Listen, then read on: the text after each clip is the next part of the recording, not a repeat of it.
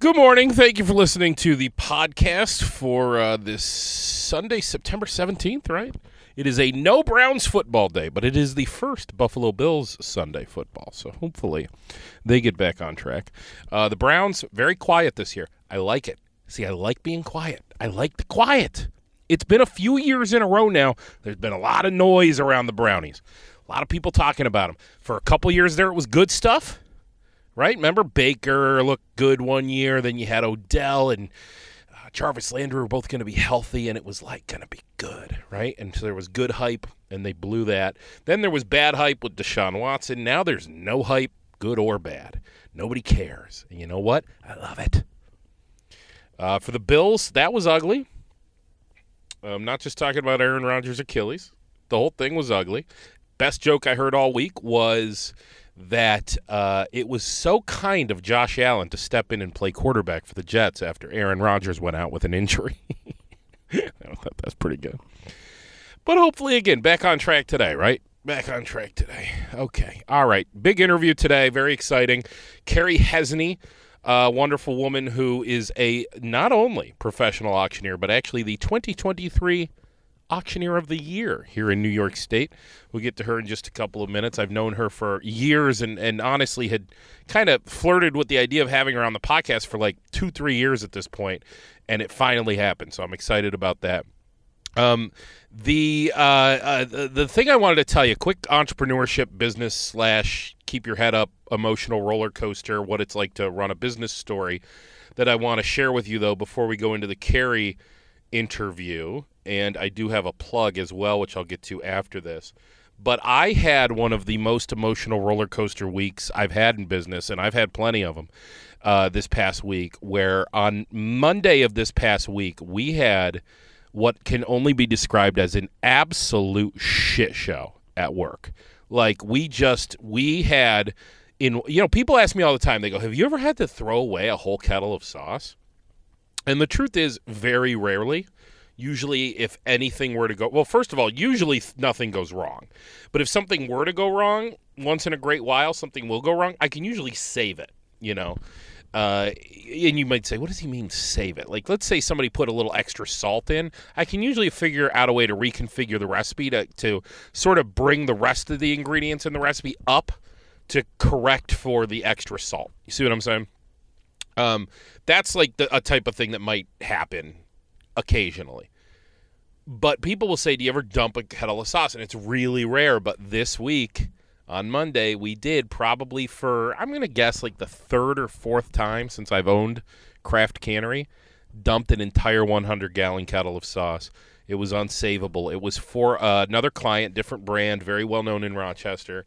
It's tomato sauce, marinara sauce, and we were also running right next to it. We were running a Guglielmo butternut squash sauce. So two different sauces next to each other.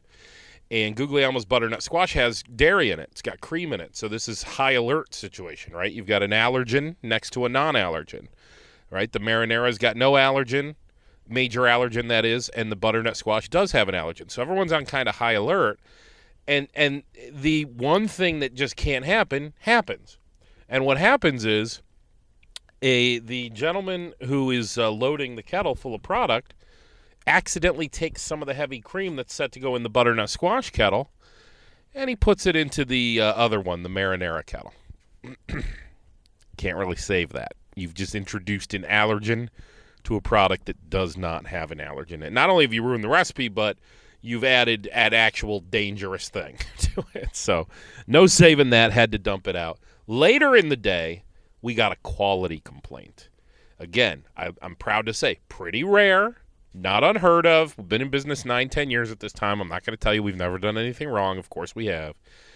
But we get a quality complaint. So all in the same day, we dump a kettle and we get a quality complaint all in one day. The quality complaint was not that big of a deal. It was residue on the outside of a jar. Basically, it was that a jar had some spillover, and it looks like in production we just didn't clean that. That'll happen from time to time, but usually we clean that before it leaves the building. And this time it just didn't get cleaned, and so somebody got their hands on a jar that had like sauce, like dried old sauce on the outside of it. It's just bad, right? It's just bad. It sucks. It really sucks. You wish it couldn't happen, but at the same time, you look around and you go, look, you know what? He without sin, right? Cast the first stone. We're not perfect. Thursday of this week, I had the exact opposite situation. On Thursday of this week, I got 3 new items greenlit with a very major client. 3 brand new items greenlit. One of which is greenlit for like tomorrow. One of which it's like we need it ASAP, and they want it by the end of September. The other 2 you'll see like in the spring. 3 new items greenlit, huge deal, big day, right? Later in the day, almost nighttime now, I had my New York kitchen class Thursday night. That's actually where I recorded the Carrie interview. So Thursday night then, I'm at my cooking class. I checked my email at one point. In my email is a production order, a PO we call it, from a client. Unrelated to what I just told you. It has nothing to do with the 3 items that got greenlit by the other client. This is by another big client. And again, both these clients I'm talking about are clients you have definitely heard of, but for confidentiality reasons I can't name. But 2 different clients. Second client sends me what I can only describe as the largest PO I have ever received in my entire life. Guglielmo's, Craft Cannery, whatever, period. Largest production order I've ever received in my life. Thursday night. And it shows what it's like to own a freaking business, doesn't it? It just shows the emotional roller coaster of ups and downs, of getting your ass kicked and punched in the stomach, and then the very next day you're as high as it gets. And I think the moral of the story, it's a corny moral. It's one we've all talked about. We all know what it is. You probably already know what I'm going to say, right? The lows are not as low as you think they are. The highs are not as high as you think they are. You got to keep your head on straight. And you just got to weather both storms. Don't get too low. Don't get too high. Keep your eye on the prize, baby, right? Right. So little stuff like that and more. This Tuesday, September 19th, I will be hosting a happy hour with the group called Bossing, Bossing. Bossing. It actually was a female entrepreneur group called Bossy, which does still exist, but it not anymore. I'm sorry. Yes, it still does exist. Oh, my God. What am I trying to say? No, they're going to kill me if they hear this. It does still exist, but it's not just for females anymore is what I meant to say. They've now created Bossing, which is the exact same thing, but now for males. And so this Tuesday night at 6 p.m., I will be at Marshall Street Bar and Grill hosting a happy hour. There will be some light appetizers and stuff on us. You can RSVP to bossingrock@gmail.com. That's bossingroc@gmail.com. One more time, that is bossingroc@gmail.com. I hope to see you there. And without further ado, let's get to the star of the show, the 2023 Auctioneer of the Year, my friend, Carrie Hessney.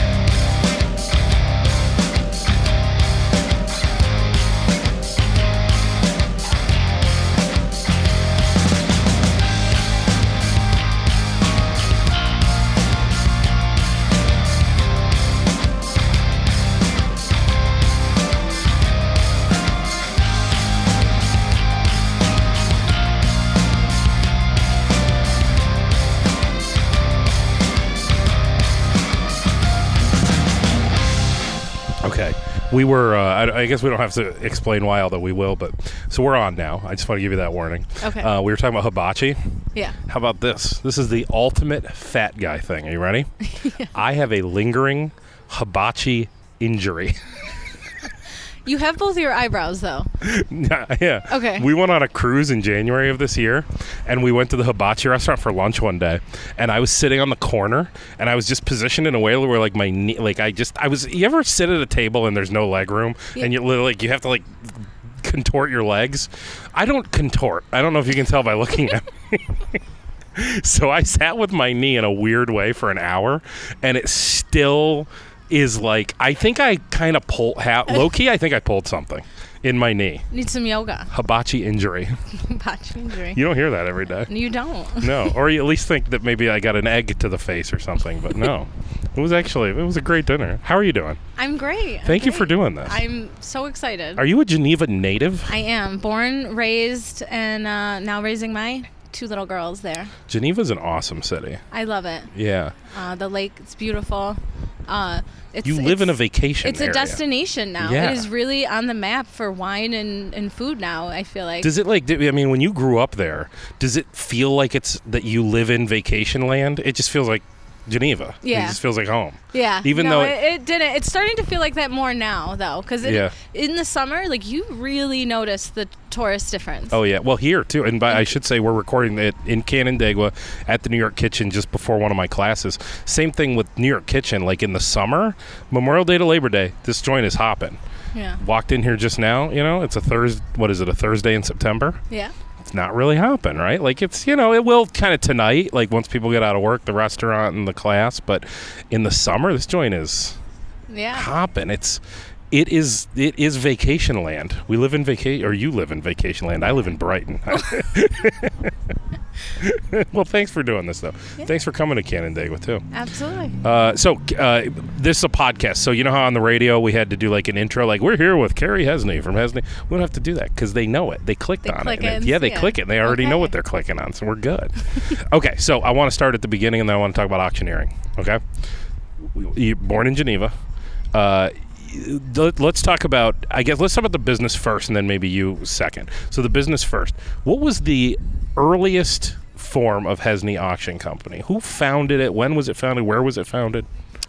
Okay, so Hessney Auction Company started in 1981. My dad, who's Joe Hessney, and but before that, there was a business, Hessney Antiques, that my grandfather had. My grandpa and grandma, Joe and Doris, who are no longer with us, but we miss them every day. Did you know them? You grew up with them? Oh, absolutely. Oh, yeah. Absolutely.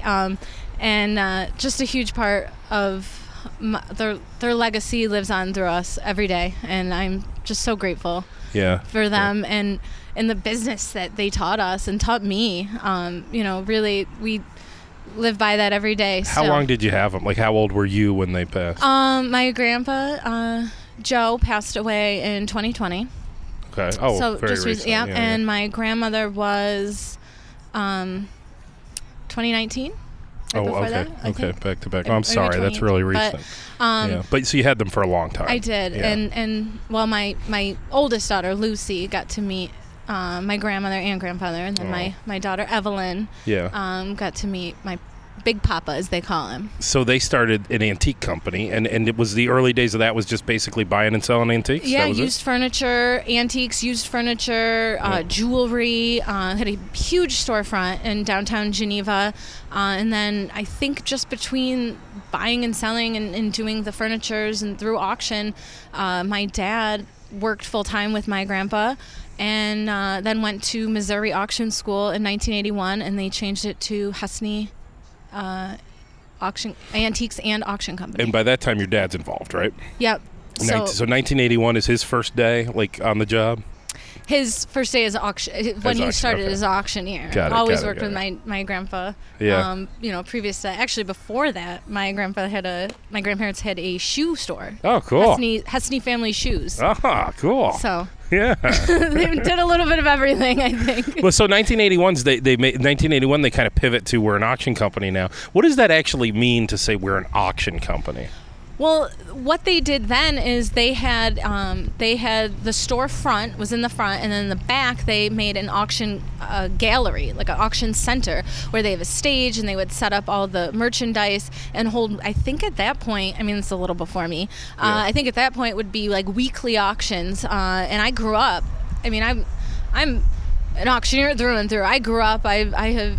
You grew up breathe in this and business, eat and sleep auctions my whole life, and would go be at the auction company, be at the store, before school, sometimes after school. And how do you decide what at that time? I get that you weren't there, but how do you decide what is in the front of the store with the price tag on it, and what's going to the back? Is it the stuff that's not selling goes to the back? I think that all of my dad's auctions and our auctions have typically and always been consignment based.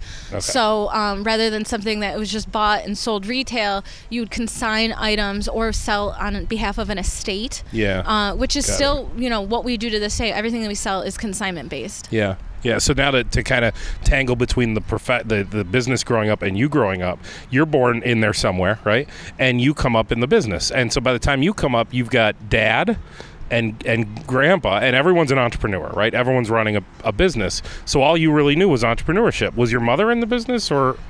She's always helped out in auctions. She actually ran a business in downtown Geneva too, J.W. Smith's, which was a furniture store. Yeah, yeah. And J.W. Smith's is an old dry goods store. It was a staple way before all of our times in Geneva, and they redid that. My parents did. I can remember being there late at night, and they'd be working on it, repainting everything themselves, and just watching how hard they worked to get that store open and started. And it was that was new furniture. Yeah. So Oriental rugs, new fancy kind of furniture type place. By the way, I just realized how ignorant I am. We're sitting outside, and I'm comfortable.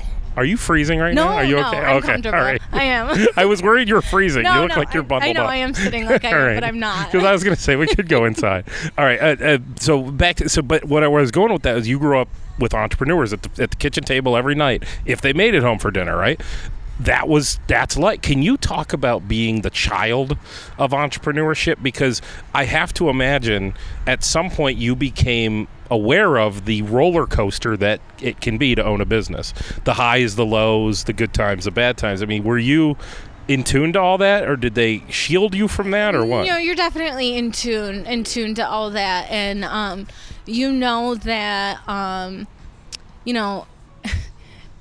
that's such a good hard. question. I mean, it's hard. It's a good question. Look at me, the professional, with my phone not on. My phone on freaking. You'll have to ask your son that someday.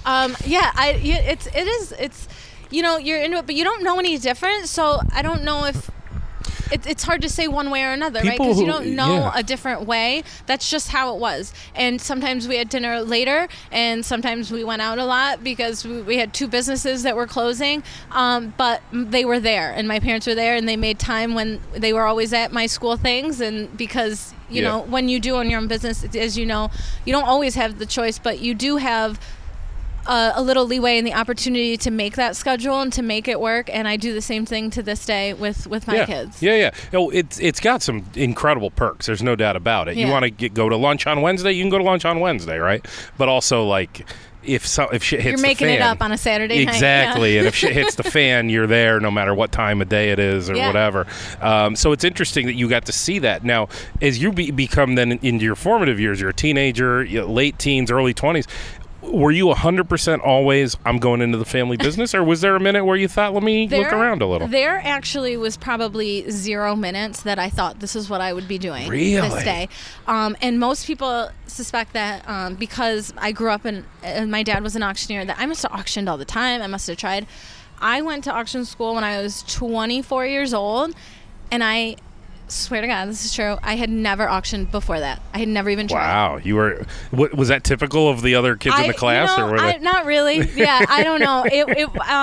It's just, I had never really thought I wanted to do that. I went to school for 2 years for fashion marketing, and I thought, I want to do You this. are very fashionable. Thank you. I think now that you say that, you always are dressed to the nines. Thank you. I remember when I saw you auction at the Make-A-Wish Foundation Gala, and I remember Alzheimer's. Oh, that was Alzheimer's. Oh, I'm sorry. You know what? It's same room and 3 weeks apart, so I'm Alzheimer's. But anyway, when I saw you auction at the Alzheimer's Gala, and I remember you were so elegant. Oh, thank you. You really look like you belong in Hollywood. It was, and even right now, this is just Thursday afternoon, and you look like you're in a magazine. Thank you. So anyway, I get, now that you say that, it all adds up. Well, for sure. I thought that's what I was going to do, and I had this grand idea that I wanted to be in the fashion industry, and maybe marketing and something like that. And then once I got into it, I started working retail.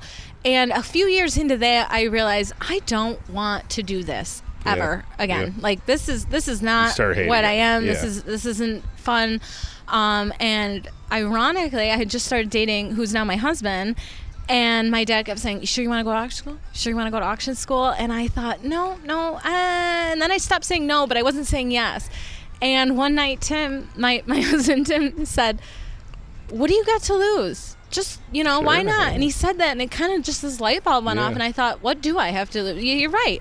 So I went to Missouri Auction School, same auction school as my dad, and same age, ironically, 24 years old. Tell me about auction school. Like, what do you do in auction school? So, auction school, it's like a 2-week program, but it is regimented. I mean, it is like 7 a.m. to 8 p.m. And you are just, we had a big class. I think it's, a lot of the programs are a little smaller now, but I think there was like 125 of us at that time period when I went, and there was like 8 girls. Yeah. So, I mean, as you probably can already imagine, this is a very male-dominated industry. I mean, when you think of an auctioneer, what do you think of? Probably like... Yeah. Now I think of you, but before... Guy in a cowboy hat. True. And you think of that, and there's a lot of guys in cowboy hats that I know very well that are auctioneers, and they're amazing. But it's interesting. Yeah, so I was young, and I walk in this thing, and also I was considered a Yankee. I learned when I went there. There's no one that's like this north or east, I guess, or however you want to put it, but they call it both ways. And everybody's got an accent, and I'll think I'm from New York City, and and you hear New York, and as soon as you're out of New York State, and that's what everybody thinks. And it's. Give me an example of like some of the drills you did. Okay, so the first thing we did at auction school, the first thing they teach you is they give you this sheet, and it's a poem, and you're like, what am I in like? Like, what is this? And I'm thinking, and I remember thinking, there's signs actually in the room probably that say, "Please remove your cowboy hat during class." Oh yeah. And did you take off your cowboy hat? No, I did. Yeah, my cowboy hat. And I thought, what did I sign myself up for? Like, what am I doing here?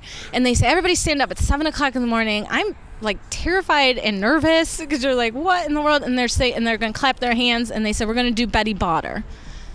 And I'm like, oh.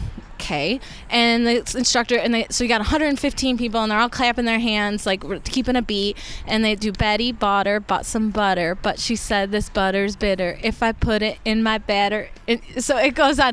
Well, and they just you did that for 10 minutes. And is that a warm-up? It's a warm-up. It gets you on. And then after that, Betty Botter, then you practice numbers. Simple, right? 5, 10, 15, 20. And then they give you a sheet 2.5. And you're looking at 2.5? I can't do 2.5. So they want you to run it up and backwards. 2.5, 5, 7.5, 10, 12.5, 15. Oh, and really all it is, it's memorization. Yeah. And running it up and back down. Yeah. And before you know it, you're at... Betty bought some butter, but she said this butter's bitter. If I put it in my batter, it'll make my batter bitter. So she bought a bit of better butter, put it in her bitter batter, made her bitter batter better. So tis better Betty bought a bit of better butter. Buster Rhymes in the house. So have you ever considered a hip hop career? No, but my husband says that I'm a dope ass rapper. You are?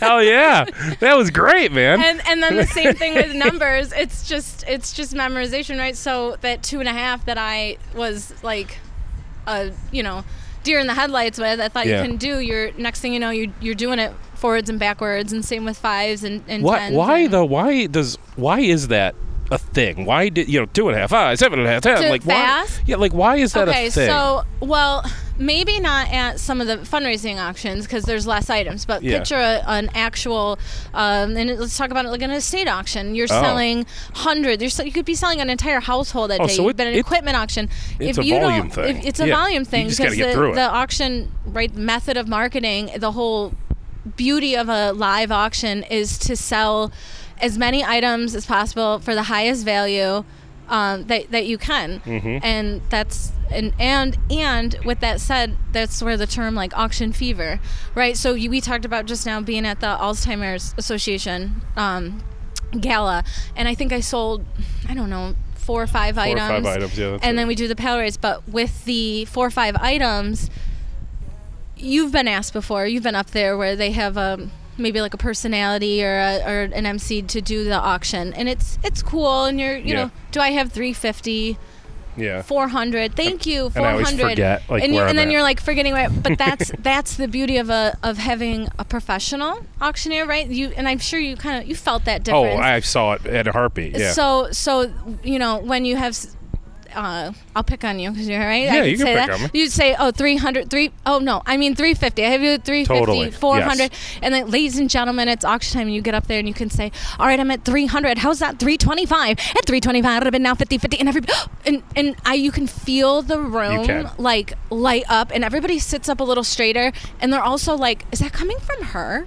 Yeah. Right, because they don't expect. They think I'm going to get up there and do the same thing. Like, they don't expect that fastness, and then you slow down. And You catch their attention. Yeah, like you captivate. And the truth is, I don't know if you've been in a million stages. Honestly, I have too. I will sometimes battle even just to get their attention. I mean, especially coming right out of a cocktail hour. Oh, it's hard. Like, you can't get people to pay attention. I'm glad that you think that it's not easy. I mean, it is just as hard still for me, but that's why you got to come right out like a cannon. Like you're coming, and that's why I always want to start with the live auction and just get their attention. And that's also why you want to go fast, is because they want to continue that cocktail hour, right? Yeah, totally. So they still you want to get their money, and you want to make sure that's the whole reason they're there. Yeah. But only thing I've ever seen work is, let us pray. If you have like a nun or a priest or something, like if it happens to be of a religious affiliation, and they're going to go up and say a prayer before, that's the only thing I've ever seen that can actually get them to all be quiet. Other than that, they'll just ignore you until they have. But you have a harder time being ignored. You're good. You're good. Okay, so last question about auction school. What's the final exam?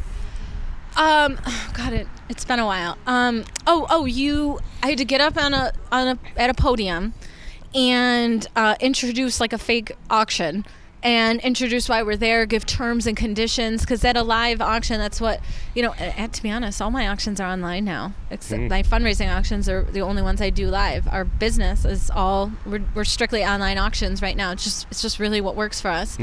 But that's how live auction would start. You'd get up and introduce the auction, the terms and conditions, who you're working today, and your first item up for bid. And I sold 3 items, all fake things. I think I sold one of my dad's best friends.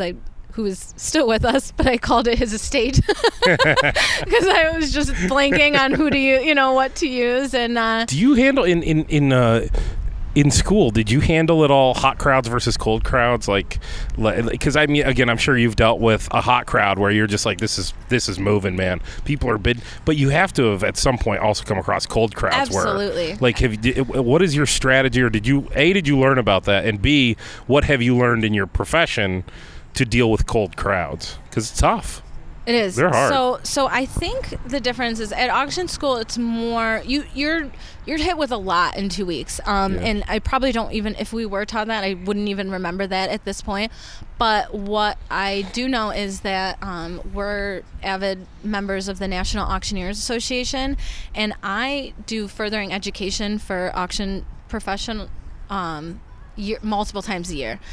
So my dad and I, we're always going to auction education and learning more auction marketing and things like that. So that's definitely, and I'm actually, and my dad are certified graduates of the Certified Auctioneer Institute. Stop bragging. Which is out of Indiana University. Okay. So that is a 3-year program, and that's where you learn stuff like that. I mean, they just immerse you. You are that it's just auction education from the moment you wake up till you go to sleep.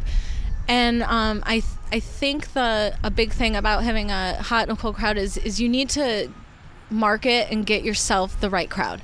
You need to market your event to have the crowd that you need. You're right about that. And when you do have that cold crowd, it's probably not the right crowd. Yeah. You're so right about that. Like, we call them plants, right? Like, it's not that they're plants and it's fake. It's that we know so-and-so is famous for being a live auction person. They always bid live auction. Mm-hmm. We need to get those people in the room. Make sure they get the right people in your seats. You do whatever you can to get those people in the room, for sure. And I've I'm on a couple gala committees. We've, in some cases, learned that the hard way. Yeah. I've seen that happen for sure. Okay, so then you do auctions, so you come back. Now it's time to build the business with your dad, right? Yeah. So it's you and Dad. You guys are partners. How does that go?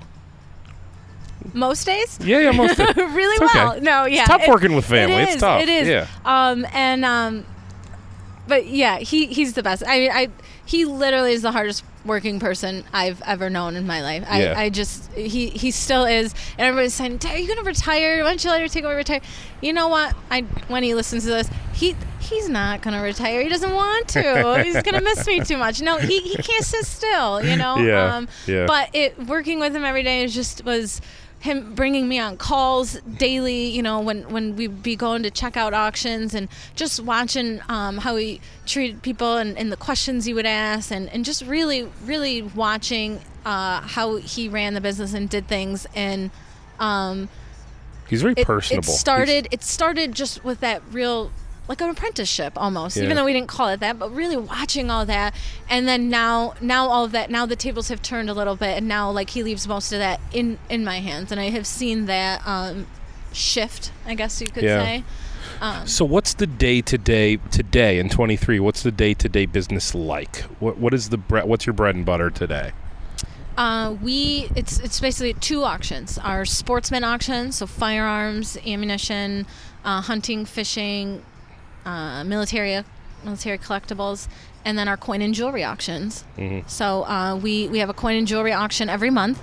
So we do 12 of those a year, and we have a sportsman auction about every 6 weeks, about 10 And is a year. that still all consignment? That's all 100% consignment based. And is this just people? I don't quite. I'm sorry if I'm very ignorant to that.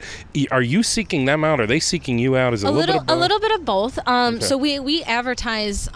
We still advertise very heavily on the radio, especially for sportsman auctions. It really has worked for us, and it's hard, obviously, on social media to advertise for those types of things. Yeah. So we found our niche for just that name recognition, and we've really gotten the awareness out there, and now people, they know when they have those types of items where to go, whether to buy or sell. Day to day for us now, we're technically closed to the public 2 days a week, but we're there. That's the days we're setting up the gallery, setting up an auction. You know, there's always more things coming in, and we take open consignment hours on Wednesdays and Fridays, 9:30 to 4, and Saturdays 9 to 11. And that means you can walk in. You walk in with your stuff, and we're prepared. Usually, my dad and I, and we've got three other employees, and we're all just taking in, you know, writing up the receipts and taking in items, and you know, it's busy. Wednesdays and Fridays. I mean, we'll have a line of people. Tell me about that, Art, though, about people coming in. I imagine you've seen a zillion items, right? And I imagine you've seen everything from something that even lights your eyes up, where you're like, oh, that's going to do well, all the way down to like, nobody's going to. You got to say no sometimes. So I was going to ask, you learn how to say no thank you gracefully. But how do you, well, first of all, how do you learn to immediately assess value? Because you can't just always be right when you. I mean, at this point, you're so seasoned, you probably are. No. But like, it's tough, right? Sometimes you don't know. We're good at a little bit of everything, but not experts at all. And you have to know that, and you know where your strengths are. But the biggest thing is we sell on consignment, you know, on different percentage base, but it's at the end of the day, it is an absolute auction. All of our auctions are unreserved. So, you know, what they bring is what they bring. You know, we can give you kind of a range, depending on the type of item. I was more talking about how you assess value right in that moment where I show up and I dump a box of stuff in front of you, and it's grandma's, you know, grandma passed away, here's her jewelry box, these earrings got to be worth something, right? And you're looking at them. How do you know in that moment those earrings are or aren't worth something? I mean, some I imagine you could tell, but in other times I'd imagine, I mean, there's fake shit out there, right? Well, with the jewelry, unless it's very, very, very old, most jewelry now, you know, we immediately would check, you know, is it marked 14 karat, 18 karat? We have a gem tester, so we can test what diamonds or what sort of precious stone is in it, or if it's glass, you know, it comes up that way. But for the most part, a lot of people consigning their stuff, they Well, I shouldn't say that. It actually goes both ways. You either have people who know exactly what they have, and they'll tell you exactly what they have, and they pretty much are right, and they know what it's worth, and they'll bring it in.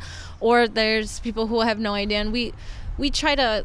I find that auctioneers in our line of business, on both ends, are like, we're kind of like problem solvers, right? So we're helping you sell merchandise, whether you know, for many different reasons, for estate purposes. There's a big need out there for, right, the boomers they've got houses, 5-bedroom houses full of items, and for what? One child could be out of state, the other one already has a 5-bedroom house full of stuff, they don't want it, so we're there to kind of help guide you and give you the right direction to go in. You ever get into baseball cards, anything like that? We get the baseball cards. We personally don't take anything except the old stuff now for that, because just the volume coming in. And I remember, when I was a kid, my parents gave me a John Elway rookie card, and I remember thinking through my entire teenage years, like, oh, I'm set for life. Yeah. One day I'll just sell that. Like Princess Di Beanie Baby. Oh, is that actually like?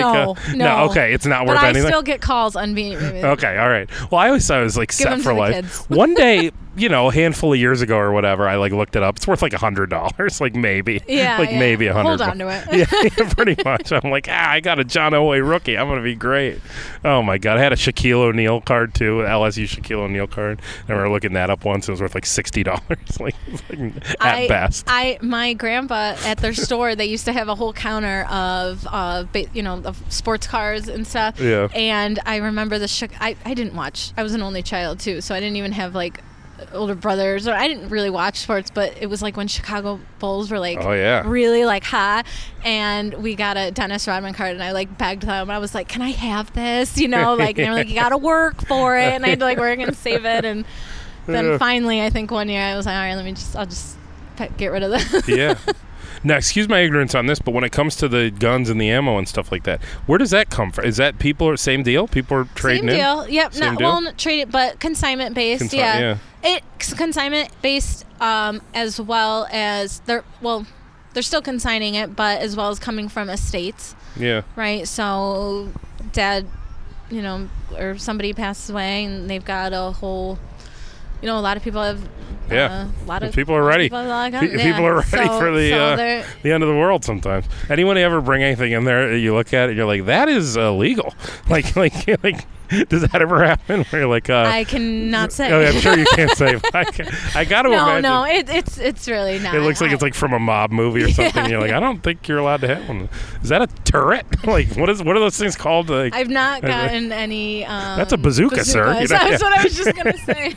I'm sorry, sir. That's a grenade launcher. We can't. Yeah. You know what I remember from being on the Brother Weiss show? We would do sort of. I don't know. I'm afraid to call it. Redneck news is what we used to call it. Mm-hmm. And there were way more machetes used that I ever thought existed. But weren't they always from Florida? It was always Florida. Yeah. So many machetes in Florida. I don't understand. I don't know how they got all those machetes. I think all the redneck news, though, comes from Florida. Forgive me for anyone. It's true. It's true. Anyway, okay. So, all right. So, day to day, you and your dad. And from a business standpoint, it's hard to work with a family member. On the one hand, the good news is you have trust because that's your dad and you're his daughter. So you're never going to screw each other over. Mm-hmm. That's a good thing to have. But on the other hand, because you're so close to each other, I would imagine occasionally there's no problem butting heads if it needs to happen. Neither one of you are going to be shy butting the head. I mean, from time to time, you could have popped in Day We're Closed and maybe heard some voices, in there, but or that 7 a.m. or 10 p.m. phone call to talk about, where if you worked with, normally you wouldn't be making a business phone call to your boss or an employee at 11 o'clock at night. True, but when it's your dad or your daughter, you can make that phone call. Or that's what we talk about at Christmas. Yeah, exactly. Yeah. Okay, so back to doing charity auctions. I'm sorry, I keep bouncing around. How does that work then? So regular business is just consignment, right? How does it work when an organization reaches out to you? Because this is your craft. You're a professional. You need to be paid. However, it is a charity. You do want as much money as possible to go to the good cause. Absolutely. How does that kind of stuff work? So to be very clear. Our business, Hessney Auction Company, is separate. When I kind of had learned to, I did a few charities here and there, and I was doing them with my dad, and I was like, I love this. What a feeling! What a like this is something I really want to specialize in. I really want to do. So I kind of spread my wings and went on my own a little bit, and I started Carrie Hessney benefit auctions. And what I do is I got my designation through the National Auctioneers Association again for a benefit auction specialist. Nice. And I started doing more and more, and to this at this point, I'm doing about 30 a year, where I work with the nonprofits, and I get to know them. I mean, I like to say that I really put my whole heart into it, because you just said you know when doing these, like, it is a nonprofit and you want to help them, and everybody, you really do. They're all great causes. Talk about Make-A-Wish, talk about Alzheimer's Association, yep. Like all these things can touch you, and you have a something that pulls you in, yep. that makes you really care about it. But then I add that extra layer where, like, what I can bring to the table is the whole reason you're there is for what? To raise money. Right? Your whole goal there is to raise money. So you pay for you're paying for the professionalism of your catering. You have an event. Some people are putting a whole year. They have one event a year, right? One big event a year, a lot of these organizations. And people are putting everything into that. And one big mistake that every once in a while that I do see is they'll put all this energy into every aspect of it except for the whole reason that they're there. And that reason is to raise money. And they got freaking Pauly Guglielmo up there going, can I get $200? Come on, it's a Red Wing suite. Come on. And so what I like to bring to the table is like that background, that professional background, and that training and the education I can bring to the table, and there's not like a set price, but I make proposals, and I work with the organizations to how can we work together to make you the most money possible, because I guarantee you at the end of the day, spending a little is gonna get you a lot further in the long run. Mm-hmm. And I have now some great relationships with the Boys and Girls Club, the Alzheimer's Association I've been doing for years. I did a Make-A-Wish in Naples, Florida that was just life-changing. And Naples feels like maybe that would be a nice place to do an auction. Yeah. Was it pretty good? It was pretty incredible. I was doing the money sign with my fingers, by the way. It was pretty incredible. Junior Diabetes Research Foundation, I got kind of with them last year on a whim, and I've already signed contracts, and we're ready to do one for Rochester and for Syracuse this coming year. Great. Do you want to negotiate a deal right now? Yeah. Big Brothers, Big Sisters. Okay. Let me see my calendar real quick. Big Brothers, Big Sisters Gala this year is on Saturday, March 23rd. A Saturday. It's a Saturday, March 23rd. I have so many Thursdays now. So. Do you really have a lot of Thursdays? Thursdays is the new fundraising gala night. Really?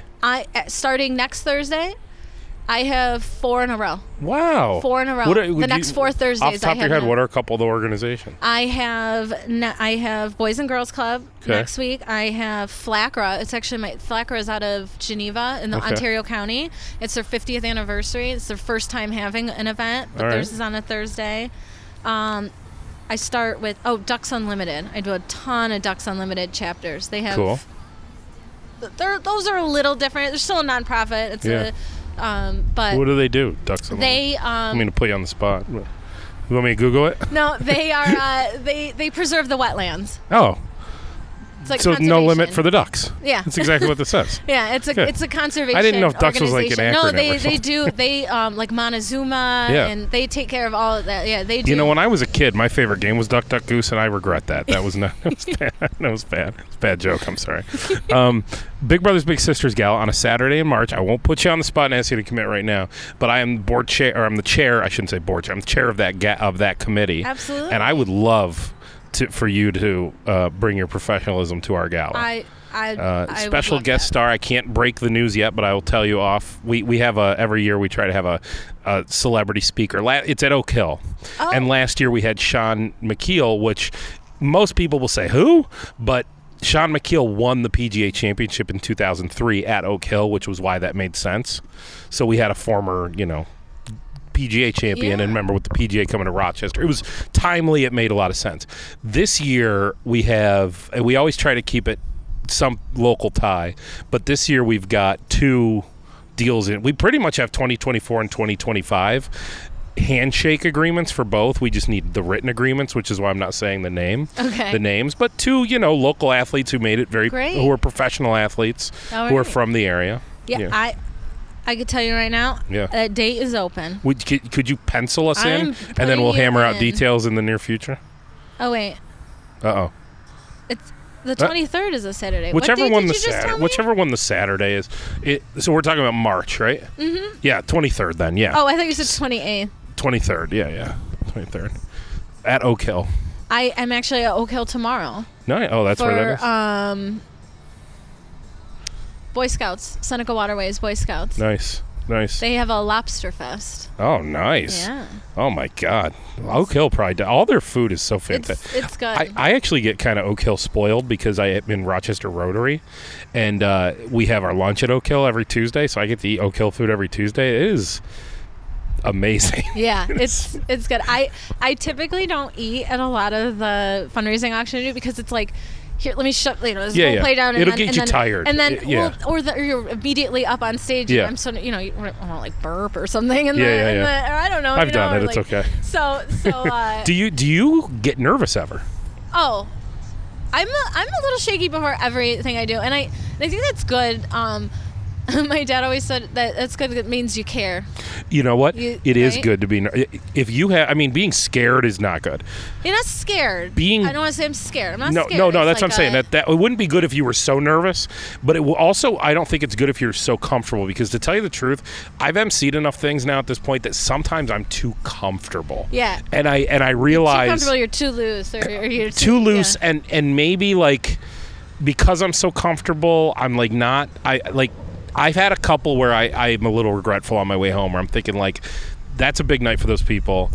They're taking it very seriously, and I kind of showed up like, hey, everyone, how's it going? I'm Pauly. Let's make a couple jokes. So who are we here for anyway? All right, let's raise money for the kids, And then I'm like, that was not cool, man, you know? Yeah. But when I have just a tiny pit in my stomach, just a tiny bit, is where I'm at my best. Yeah. Got to be just a little nervous. Absolutely. Yeah. Keeps you on sharp, like on edge a little bit. Yeah, yeah.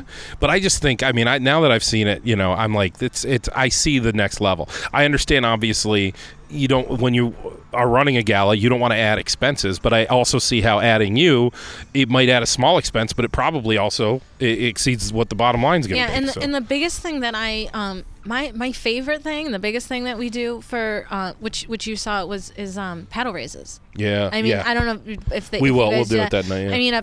A lot of them, it's as of a few years ago, most of the nonprofits, most of the galas I did only relied on silent auction and live auction. A lot of them I introduced the paddle raise to, which is, if anybody doesn't know, like where you just are asking for monetary donations. So you put your cards up and you're just donating. Yeah. Do you find, what I have always found with that is if you can assign an exact thing, okay, raise your paddle for $1,000, $1,000 is enough to provide 1 week for a child to attend the Sunshine Camp. Yes. Like that. I think giving or having one very specific goal in mind at the end. Yeah. Even, so you probably know the Smith Opera House in Geneva. Yeah. It's an iconic theater downtown Geneva. And I've helped them for years now. Which is really cool because I can remember being little and doing a dance recital on that stage, and now I'm up there helping really just keep it going. And last year their big thing was raising enough money to put a platform in for wheelchairs. And that was the goal, very specific, but to always have a very specific goal, because then they can see the fruits of that labor, right? You see that it was just in the newspaper, I think this week, they're putting that in, they're following through, this is what we raise money for and this is what we're doing with it. It's obvious, and I can't pretend I made that up. It was when I used to do the radiothon when I worked in radio at Golisano Children's Hospital, they would bring in a professional fundraising company to coach us on how to do it, and it would that's what we would do. We would be we need $700 donation right now buys one of those hospital beds that looks like a car that makes a kid going to the emergency or going to the operating room think it's a fun game instead of like a regular hospital bed where they're like, oh my God, I'm going to the operating room. $700 buys one of those. We need 2 of them. We need 2 of them on the 5th floor here at Golisano Children's Hospital. And when you get that specific, you get it. That's you get the other nice little trick, and tell me if you agree or disagree, but we've done this a few times. It seems to be working is if you get word ahead of time, which oftentimes I do, that so-and-so is going to raise their paddle for $10,000 or $5,000. You say, you know what, instead of them doing it, let's do it as a match. Let's say that they'll match 10 $1,000 donations. And then I find it easier to get the $1,000 paddles to go up because we have so-and-so who's going to match that and make it 20,000. So if we get to 10, Johnny over here is going to turn it into 20. Have you found? I found that to work a little. It depends on the crowd. It really depends on the crowd, and it also depends on the organization of where they want to get started. Do they want to say, we're going to start high tonight. We're going to start $10,000, and then not say that you already know you have a $10,000 one, but to give that, because sometimes starting high, I've seen this where I said, well, I got one person's going to get 10, nobody else is. Nobody else is. Right. Well, when John sees Pauly put his card up at 10,000, he's thinking, and then you give him a minute, you might see a second $10,000 donation. Like you never know until you ask. Yeah. So it can go both ways. I've also got ways too, because that can get a little awkward when it gets quiet. And I've also got. I like to make it feel just a little bit awkward. Yeah. It's great because It's never as awkward as you think it is up on stage. Carrie, I've got this thing. It probably on the podcast it's not going to kill, but in the room it kills every time, and it works. Can't wait.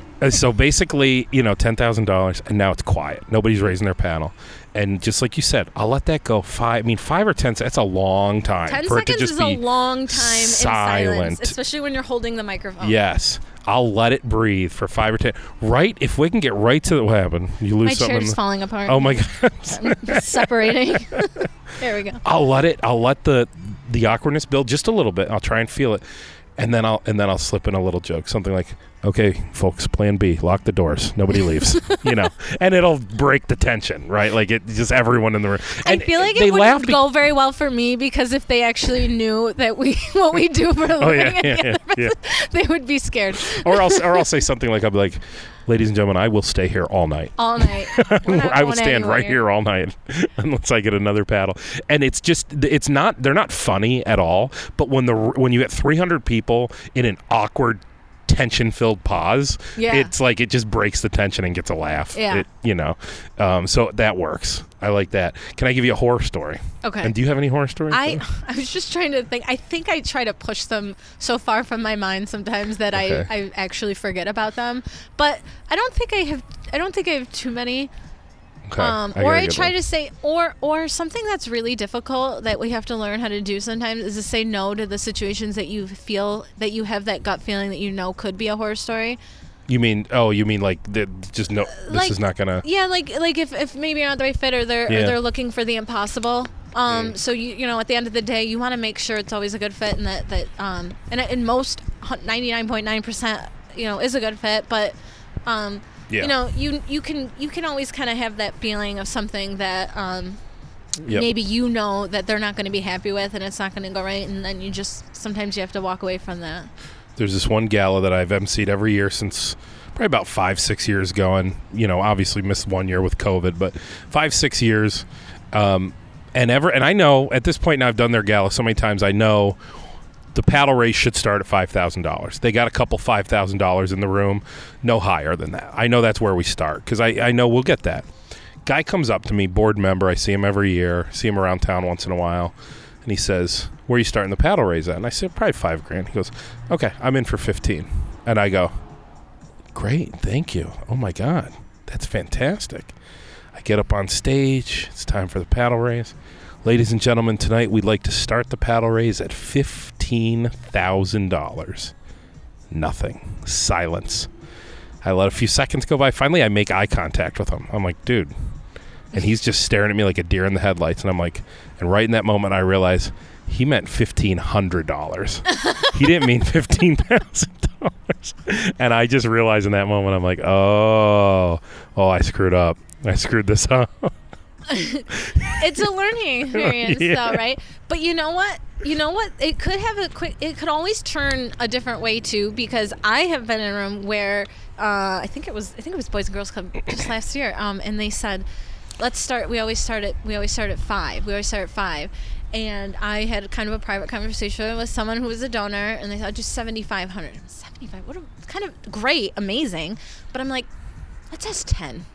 That's 10. Yeah. And they were like, don't ask 10. I said, I'm going to ask 10 because I've learned if you don't ask, they won't get, like, yeah, you're not going to get it. You don't know.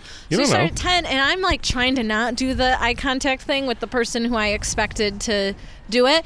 And a card from left field, like completely opposite end of the room, who I was not expecting, card up at 10, and I'm like, let's go to 7,500. Yeah. Like, you know? Damn like, right. Good job. So you're right. It's similar to sales. If you have to like quote somebody a price and you quote the price and they just look at you and you go, sounds good, then you're like, ah, shit. Like, too low. I was low. Same thing where like if you might have, if you started at 75, just what you said, you just don't know. Mm-hmm. You don't know unless you try.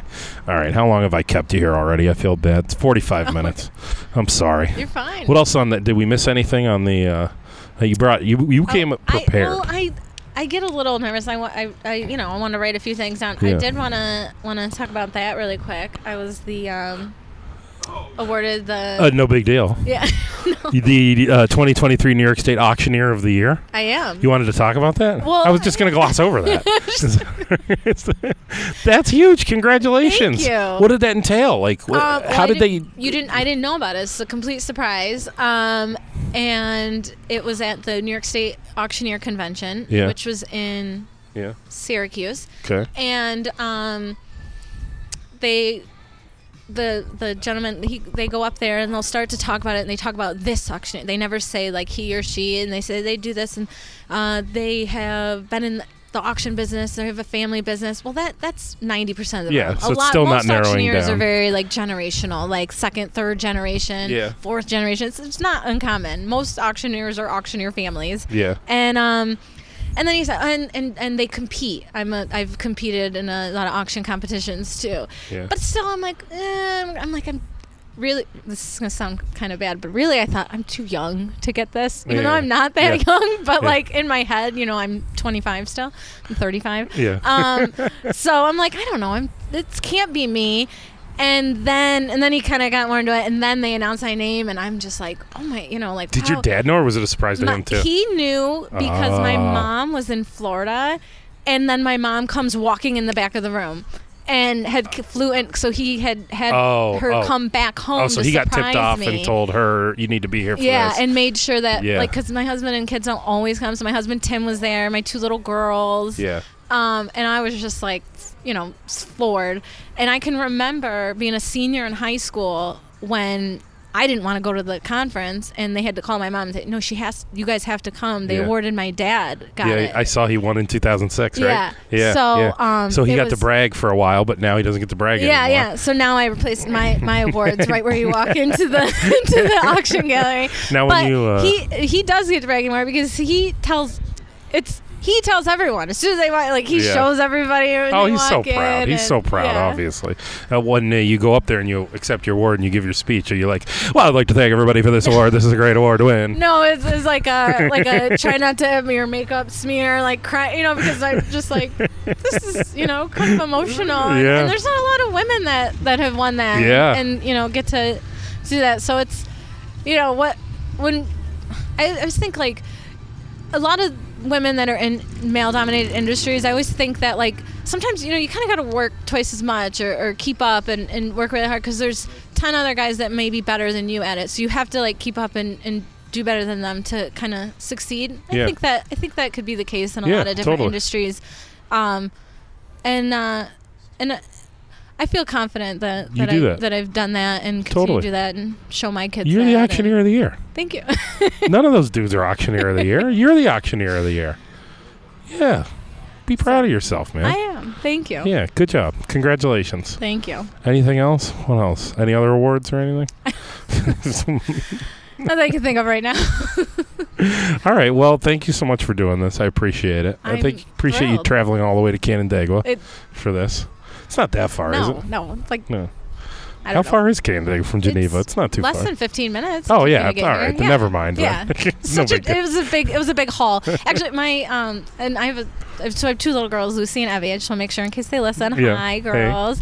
And my stepson Sky, who is 18. He just started at FLCC. Nice. And he lives in Irondequoit, but also now is starting to stay with us a little because Canada was Right here, yeah. closer. Yeah. So whenever people are like, you made the haul out to Rochester and stuff, it was like we used to drive there every week, you know. Yeah. So it's Totally. it's just like second nature. Carrie Hessney, I'm glad we finally did this. Thank you. Yeah. Me too. And I'll be in touch about Big Brothers Big Sisters. Absolutely. Good job. Thanks.